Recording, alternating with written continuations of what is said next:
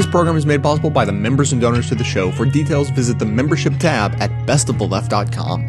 Now, welcome to the award-winning Best of the Left podcast with clips today from the Chesapeake Climate Action Network, the Majority Report, the Green News Report from Brad Blog, the Colbert Report, PBS's Need to Know, the Onion Radio News, Green.tv, and the Australian Broadcasting Corporation, with a bonus video clip for our Apple iOS and Android app users from Green.tv. A year ago, we didn't know what is the most important fact about the world. 350 parts per million CO2 is as much carbon as we can have in the atmosphere if we want, as they said, a civilization like the one that we have now. With this challenge also comes great opportunities for us. So as we move ahead to rebuild our economy here at home, let's do it in a way that also saves our planet as we go forward. I agree with Van Jones. We need to build a green economy that lifts all boats. But I'm here to tell you that some of those boats have holes. Let's start educating and preparing all communities, not some, all the communities, for the future opportunities to come. How green can a city be if it just includes Prosperity Drive and not Martin Luther King Drive? A city is only as green as the sum of its parts. We have an opportunity to say that we want just and equitable climate policy that rebuilds our economy, boosts our communities, and saves our planet. We have an opportunity to do that today. They're going to have to deal with the sheer, unpleasant, tough reality of physics and chemistry. And what physics and chemistry now tell us is that 350 is as much carbon as we can have in the atmosphere and be safe. If we have not made fundamental change in how we power this world by 2012, if we have not begun that process in a big way by 2012, then the momentum of the feedback loops that are melting the Arctic and releasing methane and all the other things that are going on, those will require too much momentum and we will not stop them. 2012 isn't very far away. It's the next presidential election. Let's don't waste this term or this Congress. Let's make this finally the time that we pay some real attention to the laws of physics and the laws of chemistry and do what needs doing. Thank you all.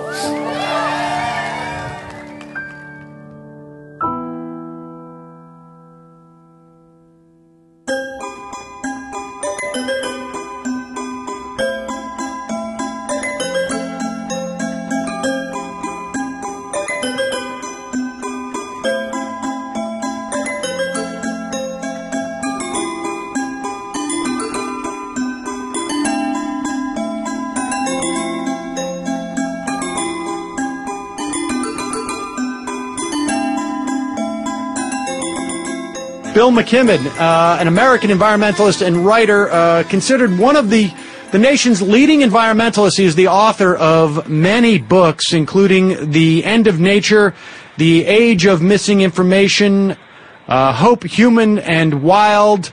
He is also the one of the founders of 350.org. Welcome to the program, Bill. Good to be with you, Sam. So, there was a couple of things I wanted to talk to you about, but there has been some breaking news over the past 24 hours since we booked you, and I would love to talk about this. I know you are you've been following this case quite closely. Timothy DeChristopher, he is an environmental activist.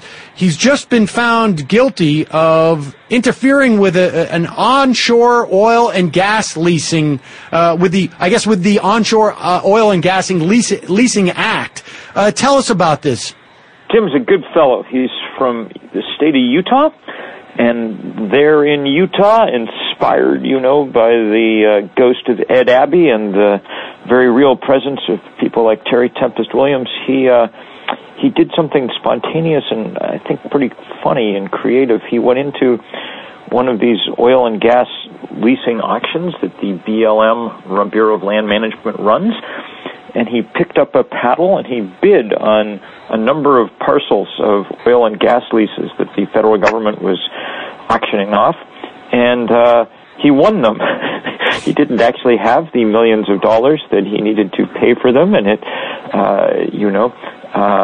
so it's slowed down, threw a little sand in the gears of this operation, which, is against the law and also, in many ways, a very useful thing to be doing, since we need desperately, for climate reasons, to keep that carbon in the ground. But yesterday, the federal government brought the full and awesome weight of its power to bear on him. He was convicted on 2 felony counts in a Utah courtroom. He faces 10 years in jail when he's sentenced in June.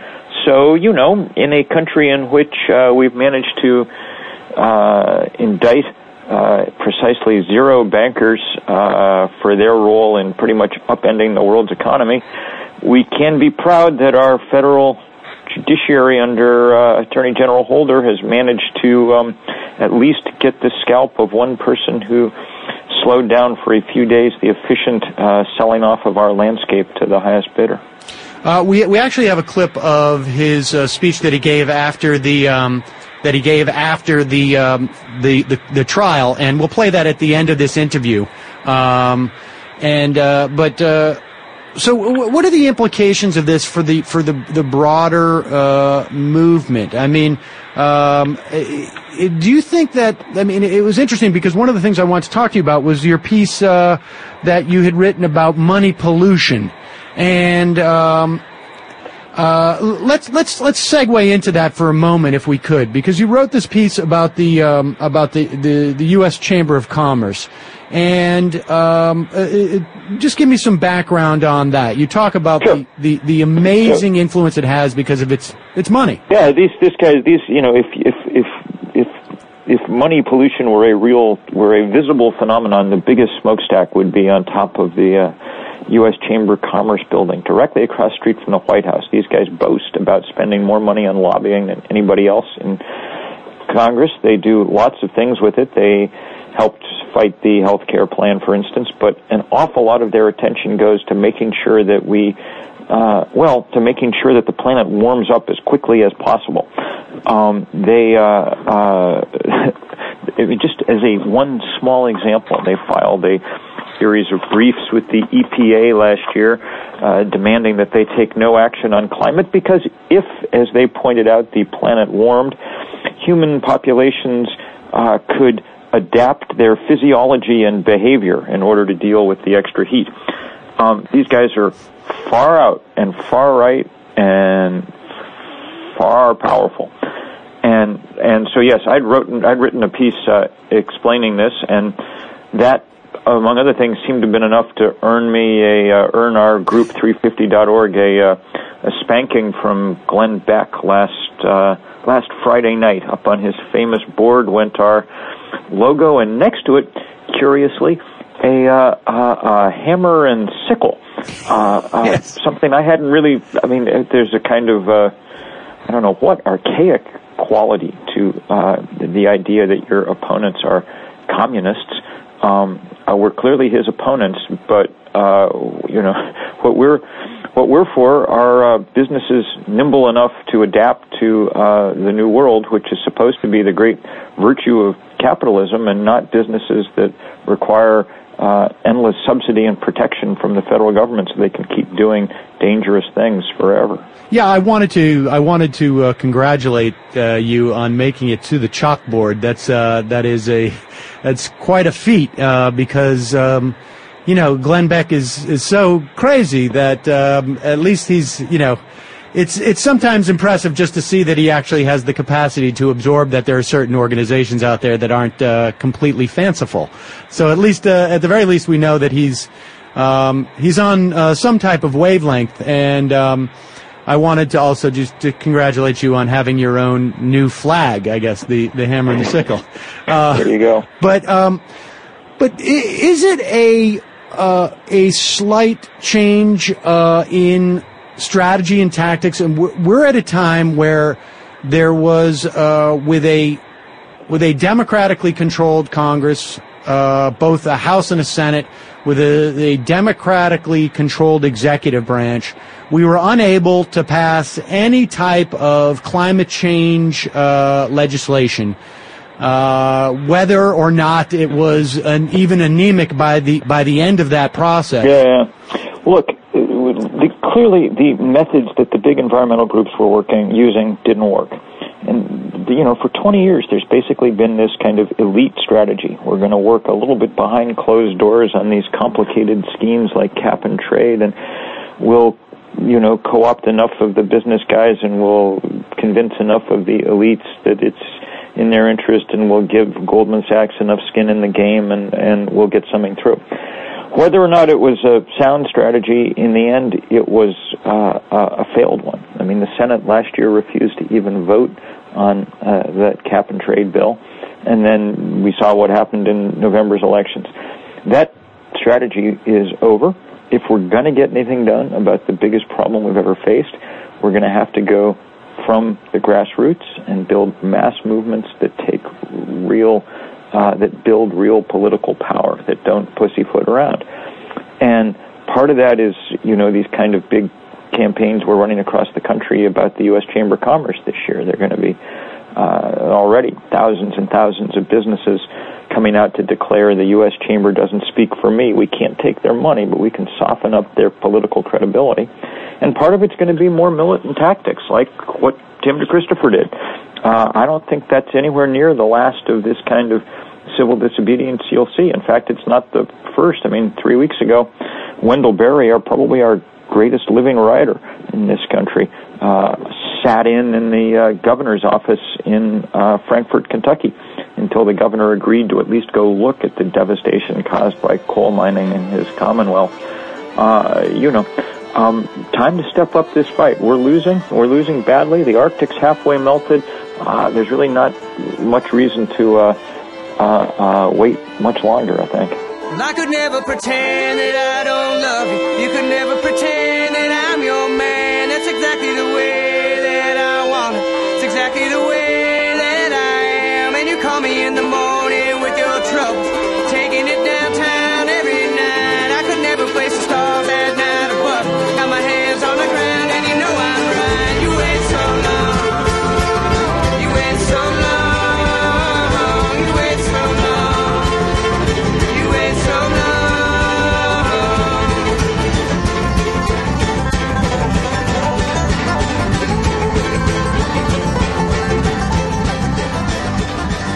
Another study, this one released at the annual meeting of the American Association for the Advancement of Science over the weekend, warns governments they need to prepare for population growth in developing countries, leading to strains on global resources. Researchers at the nonprofit Population Council gave quite the stunning quote, "The Earth will become unrecognizable by the year 2050, they said, as growing incomes lead those in developing countries to adopt a resource-intensive Western lifestyle and a Western diet, requiring more meat production just as climate change is predicted to seriously impact agricultural yields." More warnings that we can immediately begin to ignore. And another cheerful study from the American Society meeting predicting 50 million environmental refugees will flood into the global north in 10 years by the year 2020, citing a sharp increase in the flow of migrants from countries plagued by war and drought over just the last year and spurred by events like months of riots that led to unrest in Tunisia. The researchers predict more of the same in the next 10 years as extreme weather events cause crop failures and food shortages. That's definitely a warning that needs to be ignored immediately. A warning sign. You came back to haunt me, and I realized. I hope you enjoyed this show, but also consider it a valuable tool for not only aggregating, but more importantly, amplifying our view of progressive politics in the world. So if that's true, I ask you to support this work by becoming a member of the show at whatever level you're able, as anything from a basic leftist up through the ranks of socialist, communist, Satanist, or even the most reviled level of support, George Soros. I produce 11 episodes a month of fearless coverage on all the hot-button issues we face, maintaining a rock-solid schedule. So if that sounds worth supporting, please consider signing up to donate as little as $5 a month or even $55 a year. Members also gain access to bonus audio and video content that doesn't make it into the show itself. So for a concrete way to support a strong progressive voice, please visit the membership tab at bestoftheleft.com.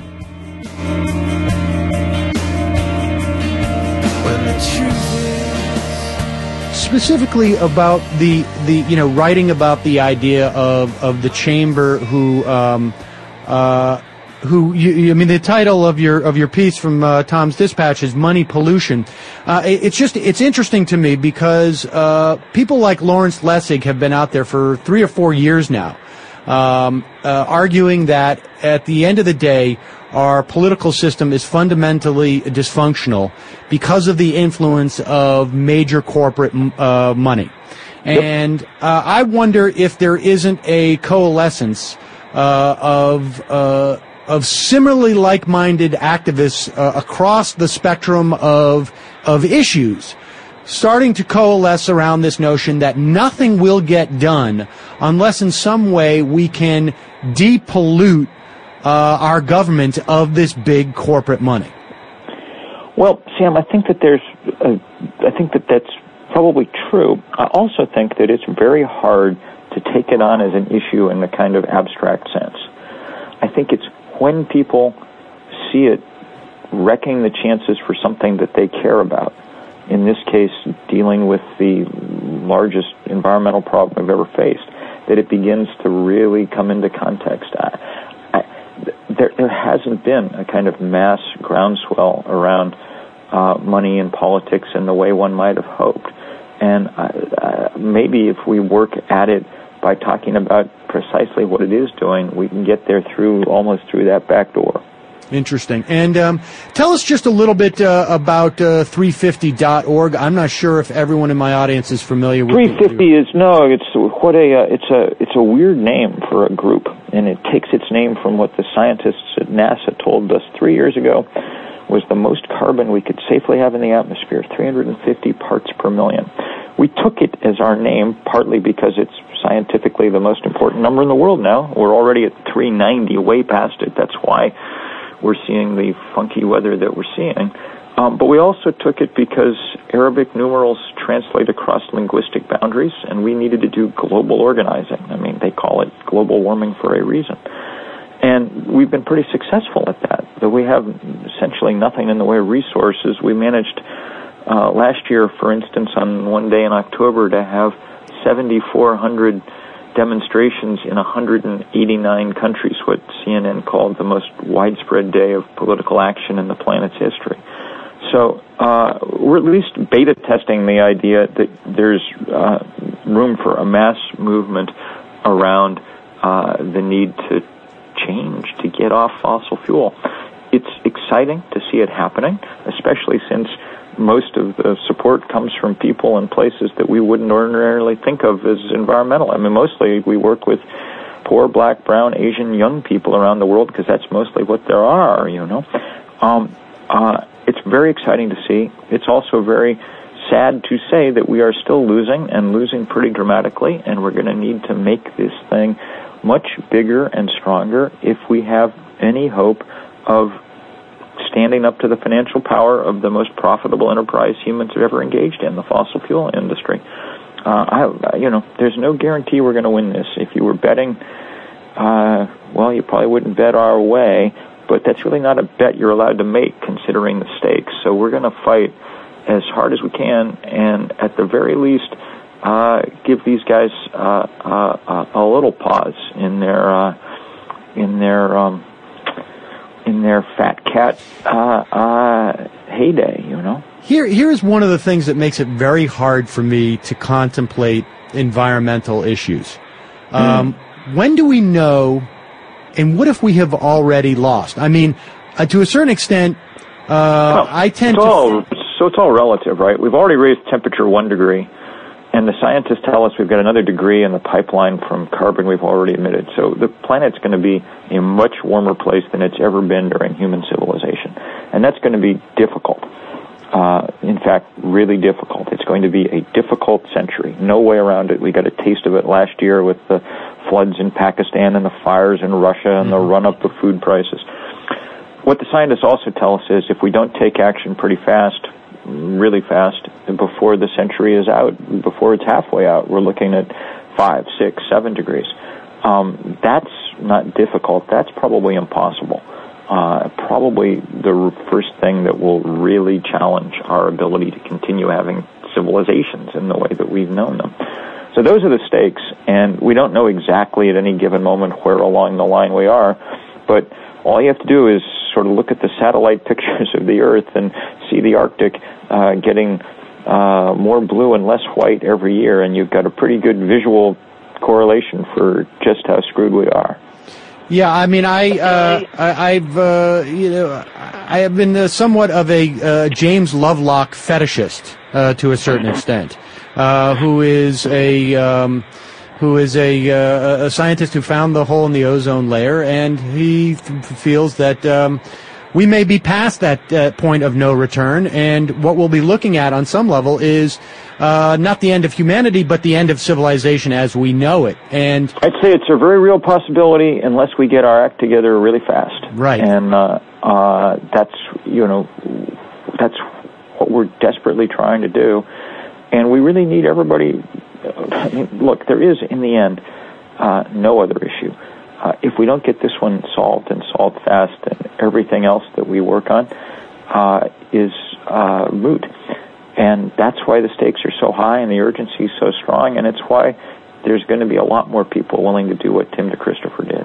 And at the end of the day, what we're talking about here is not something that can be done in terms of just simply changing individual behavior. This has to happen on a policy level, doesn't it, the changes? That's right. That's right. You have to stop letting the fossil fuel industry put carbon into the atmosphere for free. I mean, Exxon's business model is we get to use the atmosphere as an open sewer for free. That's why they made more money last year than any company in the history of money, you know. And changing that is the sine qua non of doing anything about this, and that's where the fight is. That's what the oil and coal companies are so far been able to prevent happening. And, they've got the lead because they've got the money. We better find a different currency to work in, and I think bodies and spirit and creativity are about the only currencies we've got, so we better put them to use.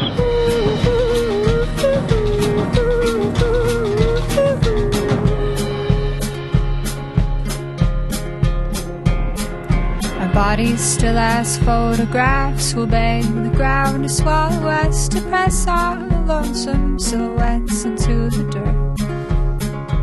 Light reflecting off your face, casting colors on your cheeks. I saw you shining brighter than before.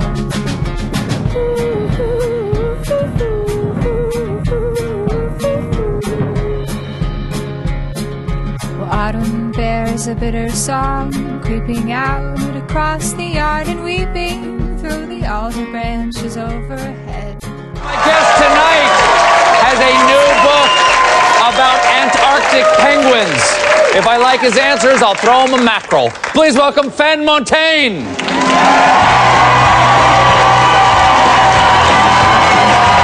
Hey, Mr. Montaigne, good to see you.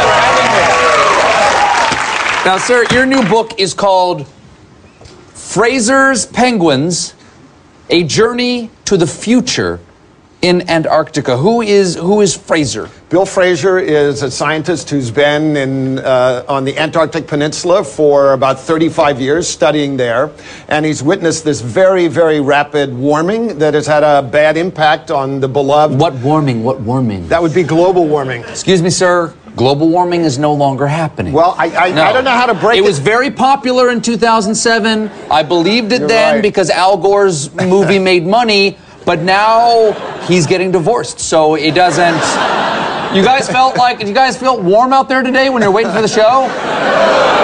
You know, people have spoken, sir. The strangest thing is happening. Even despite this new Congress, many of whose members don't believe in global warming. No. It's still going on. And it's... But the American people voted that it's not. Well, you know what? Who says it? Nature has the last word. And I'm afraid if you go to these polar regions like where I spent 5 months in Antarctica, warming is very rapid. These ice-dependent Adelie penguins, the classic tuxedoed penguin. The Adelie penguin? Yeah, absolutely. The lovely tuxedoed little bird. You spent 5 months there. I did, 5 months. What part of your body did you miss feeling the most?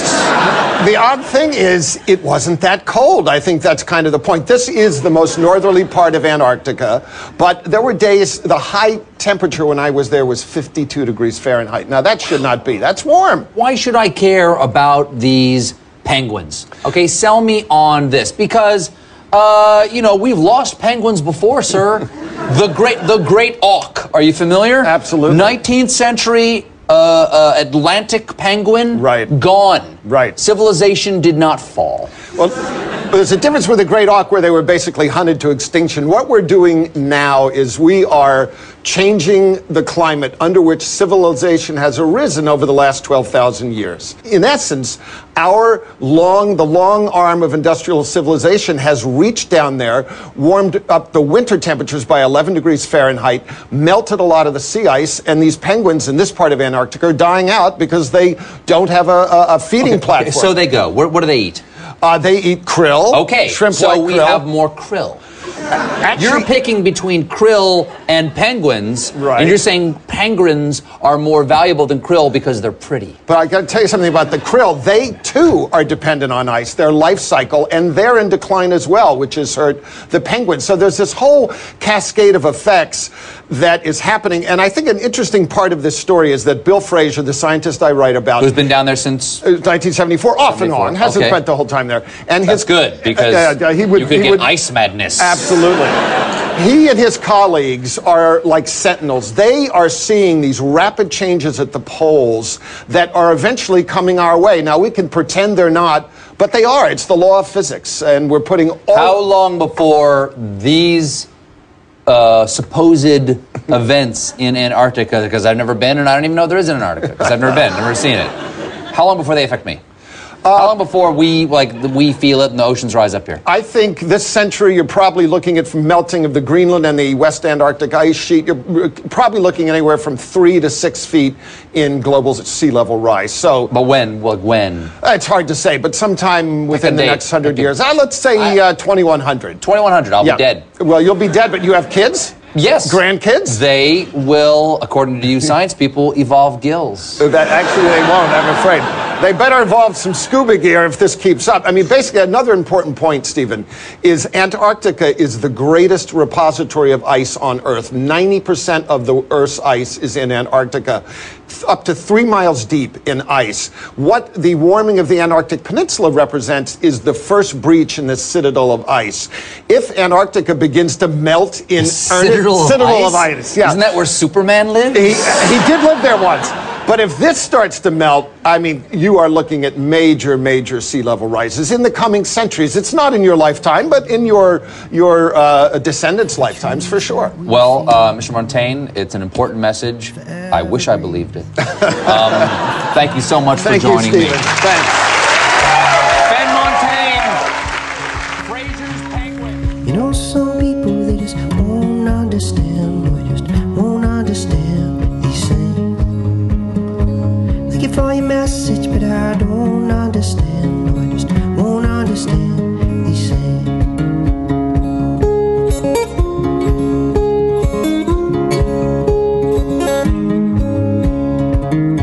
In this sacred land, it has seen many hands, it has wealth and gold, yet it is fragile and old, and now the greedy souls just don't care to know of the changes it will confront. As we say goodbye, we will run that audio from Timothy D. Christopher, his pronouncement after being basically found guilty and sentenced, we don't know yet, but possibly up to 10 years of prison. This is him outside of the courtroom just yesterday in Utah. What the world wanted to see was how he would react. And you all have reacted with joy and resolve. You've shown that your power will not be intimidated by any power that they have. And that's the most important thing that has happened here this week. Because everything that went on inside that building tried to convince me that I was alone and that I was weak. They tried to convince me that I was like a little finger out there on my own that could easily be broken. And all of you out here were the reminder for all of us that I wasn't just a finger all alone in there, but that I was connected to a hand with many fingers that could unite as one fist. And that fist could not be broken by the power that they have in there. That fist is not a symbol of violence. That fist is a symbol that we will not be misled into thinking we are alone. We will not be lied to and told we are weak. We will not be divided, and we will not back down. That fist is a symbol that we are connected and that we are powerful. It's a symbol that we hold true to our vision of a healthy and just world, and we are building the self-empowering movement to make it happen. All those authorities in there wanted me to think like a finger, but our children are calling to us to think like a fist. And we know that now I'll have to go to prison. We know that now that's the reality. But that's just the job that I have to do. That's the role that I face. And many before me have gone to jail for justice. And if we're going to achieve our vision, many after me will have to join me as well. Someday you'll know I was the one, but tomorrow may rain, so I'll follow the sun. Hey, David Pakman here, host of The David Pakman Show at davidpakman.com. If you're like me, you're a regular listener of the award-winning Best of the Left podcast with Jay Tomlinson. If you like that, I invite you to check out my show, The David Pakman Show. Not only will you hear the best of the left, but you'll also hear some of the worst of the right, including some of the craziest bigots and racists around. But don't worry, I don't agree with them. Check out davidpakman.com, check out our show, continue listening to Best of the Left podcast, and even consider becoming a member of The David Pakman Show, all at davidpakman.com. If tomorrow may rain, so I'll follow the sun. I'm Allison Stewart, host of Need to Know on PBS. Today we're going to try a little experiment. It was inspired by something that happened at one of our partners, grist.org. There was an online, ongoing debate over two environmentalists with wildly opposing views on the subject of world population and its effect on climate change. But rather than have the two of them on at the same time to yell at each other and me play cop, we thought we'd ask them basically the same questions so you can hear for yourself how two different people can look at the same data and come up with opposing views. Here we go with interview number 1. Robert Walker, Executive Vice President of the Population Institute. Thank you so much for sharing your thoughts. Mr. Walker, why do you think World Population Day went relatively unnoticed in the United States? I think there's a belief in many parts of this country that the population problem, to the extent that it existed 30, 40 years ago, has gone away. Certainly, as you look at the world, there's been a very significant drop in fertility rates. And that has translated into a drop in projected population growth rates. But what most Americans do not understand is that global population, is still growing. And that by mid-century, we'll have an additional 2 billion or 2.5 billion people on the planet. I suspect that a lot of Americans really don't fully comprehend or understand or even aware of those numbers and what they mean for the future of the planet. So what do those numbers mean? Well, I think we have to step back for a second and take the historical perspective. At the beginning of the 20th century, human population was 1.5 billion on the planet. And at the end of the 20th century, we had 6.0 billion people. So during the 20th century, human population prospered. It quadrupled in size and living standards rose. But now, during the 20th century, we lost about 20% of the world's forest cover, probably about 1/3 of the ocean reefs, almost half of the world's wetlands. At the same time, we've had an enormous loss in biodiversity. And in the last century, we've created large dead zones in the ocean. Many major rivers have been reduced to a trickle. Water tables in many areas across the globe are falling dramatically because we're pumping too much water out of the ground. So we start the 21st century with 6 billion. We're headed by mid-century to about 9 billion people. So what type of environmental hazard does that pose to the planet? That's why I think we have to be very concerned, because we're already at a stage where we're putting tremendous stress on the world's ecological systems and straining the world's biocapacity. Adding another 2 billion or 2.5 billion more people to the planet in the next 40 years presents an enormous challenge. What about the argument that we've already had the huge growth, that this growth that we're seeing future projected is actually a whole lot less than what we've seen? Well, fortunately for us, and for the world and for the world's environment, population in the 21st century will not grow as much as it did in the 20th century. But the question of population is far from over. Are you concerned about feeding all these people? Are you concerned about clearing water? I'm concerned about all the issues, both the environmental impact, but also the impact upon human sustainability. We simply don't know whether we will be able to feed 9 billion people. That's a very open question. Women in Niger, on average, have over 7 children. Now, currently, right now, there's a very significant drought in sub-Saharan Africa. Now, if we don't know how we're going to feed Niger today, does anyone really know how we're going to feed Niger 40 years from now when it has more than 3 times as much as what they have today? There's enough food, in theory, to go around the world. Isn't the issue about the way it's distributed and the distribution of wealth, not necessarily the number of people? Some of this has to do with our diets. Some of this has to do with the question of waste. And yes, it's theoretically possible that you could spread all the food around the world today and everybody would be fully fed. But keep in mind that just 2 years ago, world grain reserves were nearly exhausted. And as a result of that, we saw a doubling in the price of wheat and corn, and a tripling in the price of rice, all in the course of 2 years. You have in the world today ever-growing numbers of people who are living in urban slums in the developing world and who have incomes of less than $1 or $2 a day. And when the price of white rice or wheat or corn doubles, it puts a tremendous impact upon their budgets and upon the ability to feed their families.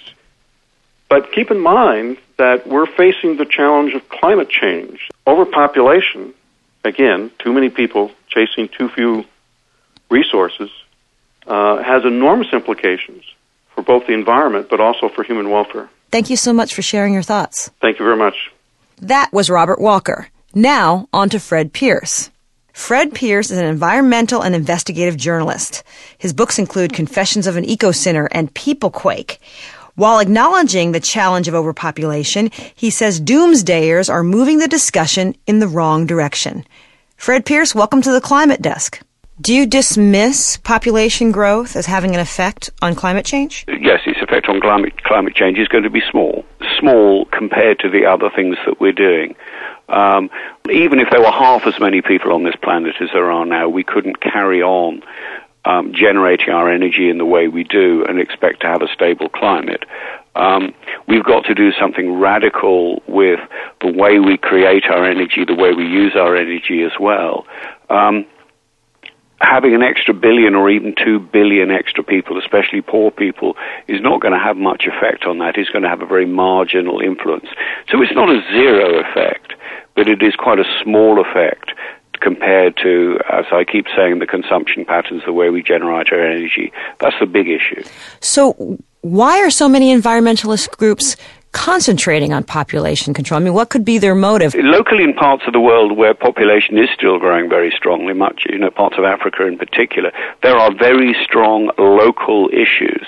So destruction of forests, often more to do with actually commercial development of the land rather than, if you like, poor people trying to make a living. But at the global level, population isn't really where it's at. What do you believe is a realistic way to think about population growth? Now, we need to stabilize our population. I think that's absolutely true, and I don't dismiss people who worry about population as an issue, but we can look forward to peak population, and I think that allows us to think about all the other things, the things that we do need to fix.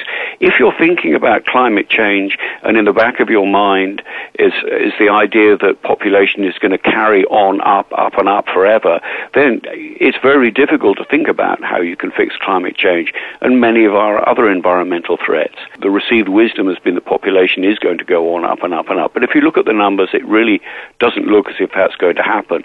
If we rethink it, just change our mindset so that we can see population peaking, it really helps us think about those other issues, because we can see that, we can come up with solutions which would be durable and won't be undermined by constant population growth.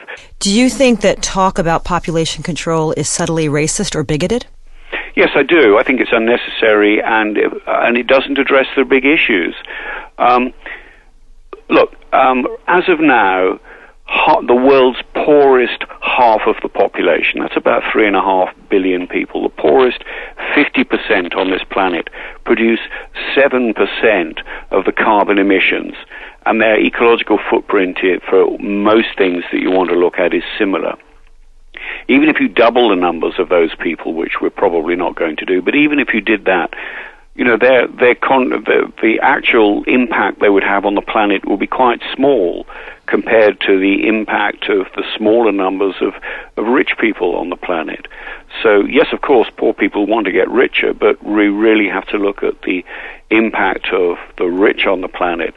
So, as I say, population is not the number one issue now. It's relevant and it's important, and in some countries, growing population is still a real threat to their prosperity within those countries, particularly in parts of Africa and maybe parts of the Middle East. But globally, I think consumption is... we are defusing the population bomb. We haven't begun to defuse the consumption bomb. And I believe that we'll concede to making hell for us a heaven, a brave new world, a promised land, a fortitude of hearts and minds.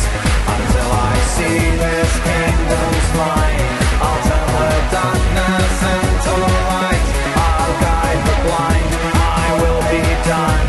Until the day I say our kingdom has been won.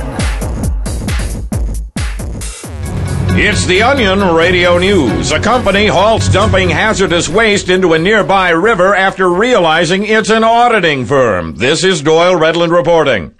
The Columbus, Ohio-based firm Russo and Glazer voluntarily ceased pumping pollutants into the Ohio River today after suddenly realizing they're an accounting operation specializing in outsourced independent auditing services. Senior partner and CPA Dale Russo made the announcement earlier today. The auditing firm of Russo and Glazer is happy to say that from this day forward, we are in 100% compliance with any and all EPA clean water standards. The firm also announced plans to halt all use of child labor in its Philippine glassworks by the end of the calendar year. Doyle Redland for The Onion Radio News, online at The Onion. Their corporate is ringing in my ear, but now the phone in San Antonio, the state of Texas, hearing you, my dear, I'm all alone. Put me in the cab, I'm flying away. I'm glad to say I'm finally leaving here. Putting down the flaps, I'm getting off. Just 2 more stops, the skies are very clear. I'm sitting in the back, I'm flying away, I'm flying away. Once upon a time, there was a king in his castle. He lived in a beautiful world with high mountains, great seas, and marvelous animals. He thought he was a good king, but didn't really care about his kingdom. He just wanted to be rich and lead a wealthy lifestyle. To make the things he wanted, he built great factories. And to travel faster, he built roads, railways, and airports.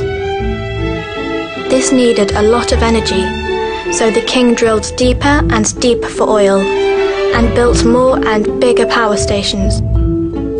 He thought that things had never been better.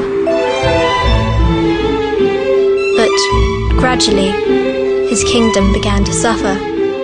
Large forests were felled, huge areas became like deserts, and even the climate itself began to change. He thought he could control everything, but slowly, the king realized that he must be kinder to his beautiful world or it would be damaged forever. he came to understand that he served his kingdom as much as it served him. So, he made energy from the force of the wind, the power of the water, and even the heat of the sun. He tried to save energy and think of the future, not just the present. And he, and his sons and daughters, hoped that this would be enough. So did the kingdom recover? And does the story end happily ever after? No one knows yet, because you and I are still part of it.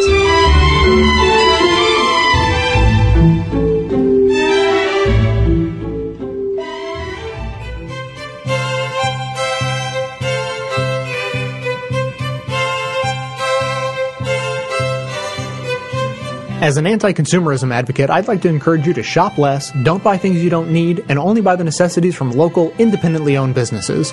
That said, if you don't take this good advice, then at least there's a way to shop that helps support this show at the same time.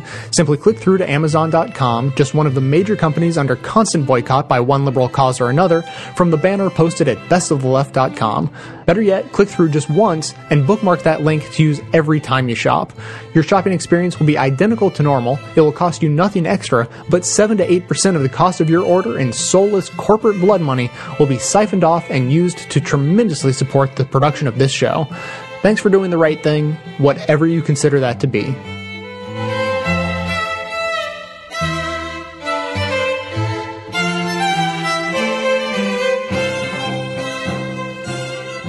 And now for something completely different. Dr. Rhys Halter is a star in America. He lives in Los Angeles. Our producer, Joel Werner, has described Dr. Halter as a cross between Keanu Reeves and Steve Irwin, times 10. His latest book is called The Incomparable Honeybee, but his concerns are global. Rhys Halter. Sometime late in 2012, our population will surpass 7 billion. How we source energy, how we feed ourselves, and how we protect our wild ecosystems filled with medicines will ultimately define the longevity of our species on Earth. Let's examine a couple ecological catastrophes in April of 2010 and their direct impact on Australians and Americans. On April 3rd, the Shenyang 1 freighter carrying 65,000 tons of coal crashed at full speed into the Great Barrier Reef, spilling approximately 975 tons of engine oil. The freighter was taking a shortcut to China, 14 kilometers outside the authorized shipping lane. In order to clean up the spill, toxic oil dispersants were used. 2.5 weeks later, BP's Deepwater Horizon platform in the Gulf of Mexico exploded, gushing over 775 million liters of petroleum into the 9th largest body of water on the planet. 8 million liters of oil dispersant were used to deliberately disperse BP's oil, and it spread known cancer-causing polycyclic aromatic hydrocarbons throughout the Gulf. BP's accident could easily have been obviated if they too weren't racing to get at the deep sea oil. Did you know that coral reefs are the largest non-human made organisms on our planet? Adding a whopping 190 tons of new growth a year. They are easily equivalent in biological diversity to that of the Amazon rainforests. Globally, there are about 500 species of exquisitely mottled tapering shells of cone snails. One species from the Philippines contains a toxin that's 100 times stronger than morphine. The drug Prialt, derived from this cone snail, is effectively treating pain, including phantom limb pain, and it's non-addictive. Currently, we know of about 1.6 million different species of life on our planet. The oceans probably contain another 25 million forms of life awaiting discovery. Are you aware that the soft corals from Northwest Australia produce the strongest anti-cancer compounds ever found? Ocean-derived pharmaceuticals are so important that Merck, Lilly, Novartis, Pfizer, Hoffmann-Roche, and Bristol-Myers Squibb have all established marine biology divisions. Caribbean sea squirts are offering promise for those diagnosed with melanoma and breast cancers. Sponges from the Florida Keys have been improving leukemia treatment since 1969, and research from sponges led scientists to develop the blockbuster AIDS drug AZT. Australian sponges have given us a potent weapon to fight falciparum malaria, a lethal and drug-resistant strain of this infectious disease. Coral, incidentally, is the most effective treatment in regrowing human bones, and it requires no pharmaceutical immunosuppressants. Australian scientists are developing new sunscreens from the Great Barrier Reef. I guarantee you that if you take your family for one snorkel trip or one deep-sea dive on the Great Barrier Reef, that it will change their lives forever. The coral reefs are our grandchildren's legacy, and without a doubt, all coral reefs must be protected globally. Tropical rainforests are Mother Nature's other treasure trove of medicines. Venom from the Brazilian viper led to the blockbuster drug called Capitan, which successfully lowers blood pressure. Plant medicines also reduce the risk of cancers, heart disease, liver disease, and respiratory disease. And they are helping to combat drug-resistant diseases like TB and malaria. 5 of the world's top 30 drugs are derived from fungi, penicillin being the most noteworthy. Merck's blockbuster drug lovastatin comes from a soil fungus, and it's used to lower cholesterol. Tropical forests are being felled at an astounding rate, 1,000 times greater than those which naturally occur. Approximately 142,000 square kilometers a year. That's equivalent to the area of Switzerland and the Netherlands combined, or the size of a football field lost senselessly every second of each day, each year. So each year, we're losing at least 27,000 unrecorded species of life with unknown medical properties. And let me remind you that 25% of our medicines come from tropical plants or animals. Have you ever visited a tropical rainforest? The cacophony of life, especially at night, is truly unforgettable. Have you ever seen a YouTube of a honeybee doing a dance and communicating crucial information to its sisters? It's magic. Did you know that honeybees are responsible for producing every third bite on our dinner plate? They contribute at least $250 billion a year to worldwide economies by pollinating almost everything from apples to zucchinis, including pollinating alfalfa and clover for the beef and dairy industries, as well as pollinating cotton for our clothes. Bees in Australia produce 6 million kilos of honey, tons of wax, and powerful medicines. Honeybees are essential for everyone's health and well-being. Yet around the globe, honeybees are dying by the billions. Scientists believe that the leading cause of declining honeybee populations, a mysterious disease called colony collapse disorder, is from massive overuse of synthetic toxins like pesticides, herbicides, fungicides, and miticides. We're using 2.3 billion kilos of pesticides each year, and it's wiping the bees off the face of the earth. help our bees by not poisoning them. The oceans, in addition to providing us with some incredible medicines, also feed 3.5 billion people daily. Over the past 150 years, we've fished out the oceans. Underwater no-take reserves in New Zealand, New England, St. Lucia, Florida, and the Bahamas clearly show us the ocean's awesome ability over time to regenerate its fish populations. Fish biologists predict that 50% of the oceans will need to be placed in no-take reserves in order to feed 10 billion people by 2050. Humans are remarkable problem solvers.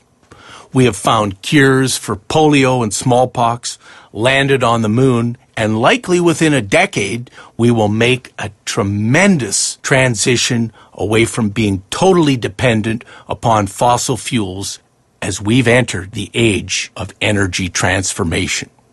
For any addiction, and make no mistake, we are all currently addicted to oil, gas, coal, and plastic. We must first admit it.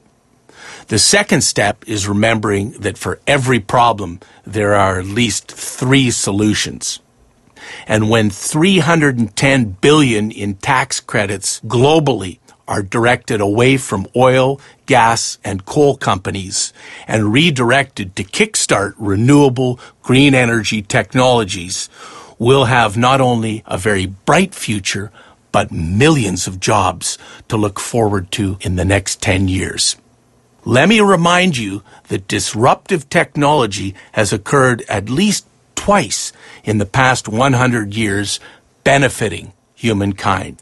For instance, Ford's Model T disrupted the horse and buggy, and the silicon microchip disrupted millions of stenographers, enabling each of us the opportunity to own a personal computer.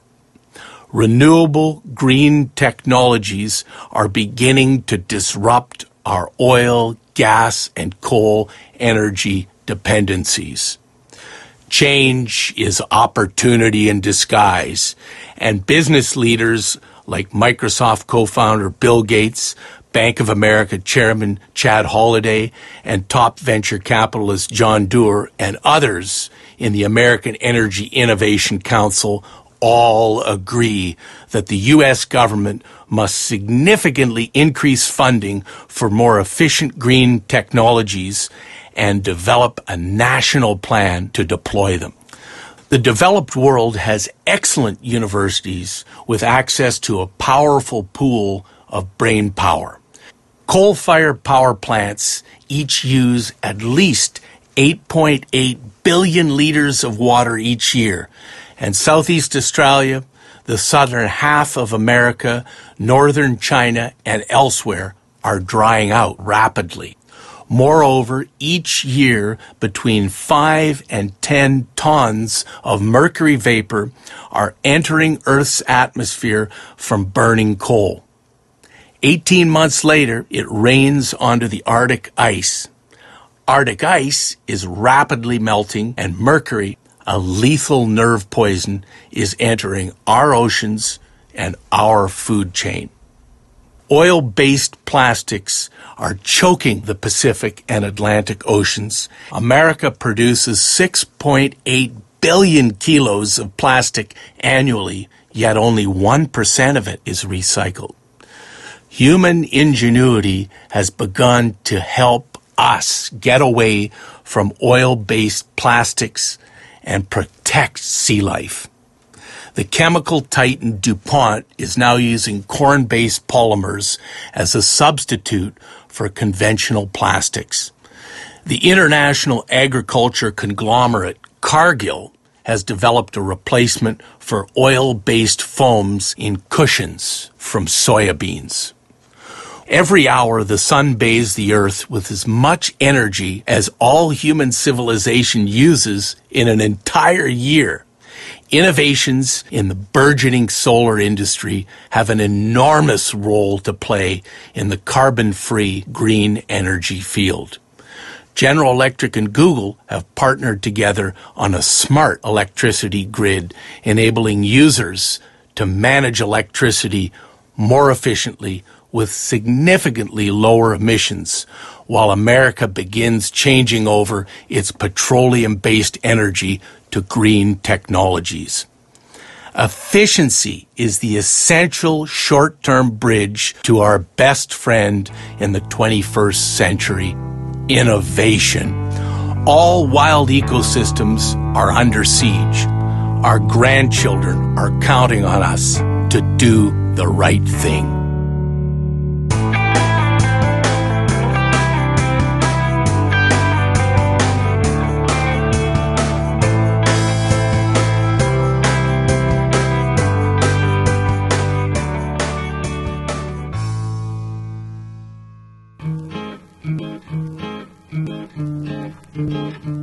Hey Jay, this is Steven calling from Collegeville, Minnesota. I'm got two things calling about. First, I'm a student at St. John's University in Collegeville, and I just wanted to give a shout out to all those young people, or actually any age, who are looking for an amazing conference to go out to this coming year. I heard you mentioned Power Shift. It's a great conference pushing people to shift the power to a green economy, which is exactly what we need. So I just wanted to give a shout out to that. And second, I just want to once again say I love what you're doing. I love the show. And whatever format you have to do, whether it's a two-part show or a one-part show, I think they're great. Just keep up the good work. Hey Jay, this is Liz from Brookings, South Dakota. I have really enjoyed your show. I've been listening to it about 6 months now, and it's been really informative for me. I've been a conservative most of my life, and I just really liked hearing the opposite side of things. And I look at things a little bit differently now. I can't say that I'm a total liberal, but I really enjoy your show. This last episode of the feminism really disappointed me. I felt like you dropped the ball. If you wanted to do an abortion episode, that would have been fine. That could have been this episode. But to say that that's your feminist attempt, I really am disappointed in that. I have one more question. With your religion episode, it was fine. I'm actually a Christian, but I don't have any problems with anybody that chooses not to be. That's up to them.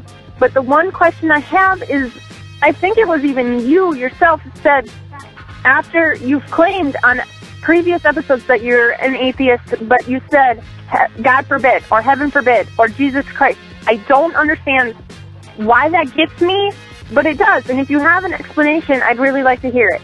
Thanks so much for the show.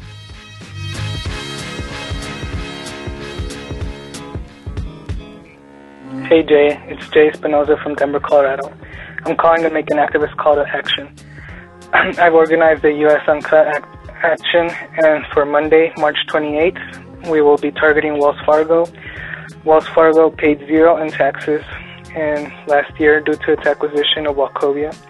We will be gathering at 1050 17th Street, Denver, 80205 at 12 p.m. If you want more information, you can go to usuncut.org, go to the Actions tab, click on Denver, March 28 tab. Hope to see everyone there. Bye.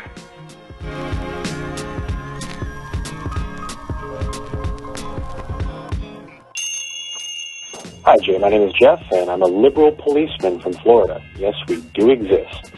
I love the show. We're actually fighting our governor and actually a Democratic senator who wants to outlaw our pensions, but that's not why I'm calling.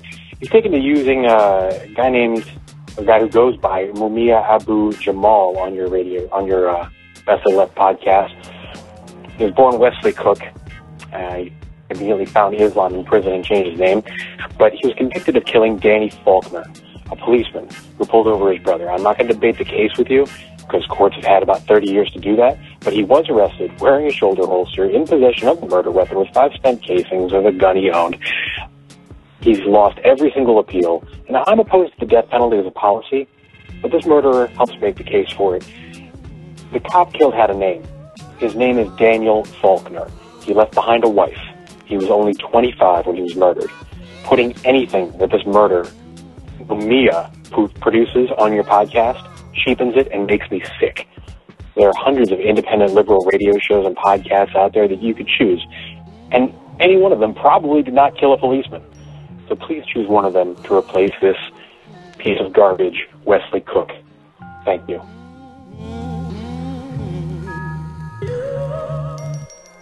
Thanks for listening, everyone, and thanks to all those who called in the voicemail line. If you would like to leave a comment, question, or activist call to action yourself to be played on the show, the number to dial is 206-202-3410. And I've gotten such a great number and diverse collection of voicemails that I have no time to talk about anything other than them for the past couple of shows, which has been great, so I appreciate everyone calling in. In response to the conservative female caller, first of all, I think that's a first, so that's exciting. She had a take on the feminist episode, which is the only negative response I've gotten to that episode. One person commented on the blog, the content was great, but broads, really? And so I was excited that I only got one humorless response to that. So I was kind of putting that out there as a test balloon to see if the feminists in the audience had a good sense of humor or not. And I think you guys totally passed with flying colors. If I only got one response to that, then I think that's a win. So, you know, she speaking of disappointment, she said she was disappointed in the show. I was disappointed that she was disappointed in the show, but didn't tell me why. I would have loved to hear her explanation. I will take a guess though, because I probably agree with her. If my guess is right, then I agree with her that that the show was titled Feminism, but it was like 3/4 about abortion. And obviously that's not the only feminist issue out there. So assuming that that's what she meant, I couldn't agree more. At least that's what I mean, and I agree with myself. So that's a totally valid point I just made, and a show about feminism should be about a lot more than just abortion. There, equal pay rights and lines at women's bathrooms are too long, and like all the, bread and butter issues you guys care about. So this plays into what I've talked about before, is it's really hard to make an episode about feminism because people don't talk about it. I listen to like 50 shows on a weekly basis, and feminism as a topic doesn't come up, and it's tough. So, I do my best to find clips when I can, but the reason that I was able to make a show at all is because in the early days of this current Congress, the Republicans went crazy talking about all sorts of extreme things having to do with abortion. So people talked about it a lot, and so then I got a lot of clips about it. That's just how it worked. So she kind of intimated that maybe I should have just had it be an abortion episode, and so I could have titled it that, but then maybe it wouldn't have quite fit to have a couple of those clips in there that weren't about abortion. So then that's, cutting those out needlessly when I could call it feminism and include them. And theoretically, I thought everyone would have been happy. And just knowing that, if I could have more clips on a more diverse range of feminist issues, that would be great. I would love to do that. I just don't have them to play. So as always, I'm just a slave to the content that's available. Her other comment was about why atheists use religious-based swear words, and that she's, at least mildly offended by that. And my response is that I'm kind of offended by it too, but for the opposite reason. Because, I've been an atheist since I understood what religion was. I've never had a period in my life where I was religious or went to church or anything. But I've always had religious-based swearing as part of my vernacular because it's so ingrained in the culture that that's just how people talk. It has, there's no religious basis for saying those things. It's just what people say in American English language. We just don't have a great set of alternative swear words. And so, kind of my whole life, I've been a little irked by that myself. Not because I'm religiously offended, but because I'm secularly offended that we don't have a great set of words to replace those that you could say without sounding goofy, basically. So that's my response to that question. I don't know if it really is a satisfying answer, but there you go. And then finally, my last response to the liberal policeman asking me to stop using Mumia Abu-Jamal on the show, I think is a really, really interesting conversation. If you've been a listener to the show, I know you've heard me do this before. I would love to have a debate about this. I've gotten like 1 or 2 emails about this before, but now that I have a voicemail, we can make it a, show-wide conversation. I'm perfectly open to having this conversation. My response in the past to the emailers has been that, I don't care who the messenger is. I'm only concerned with the message.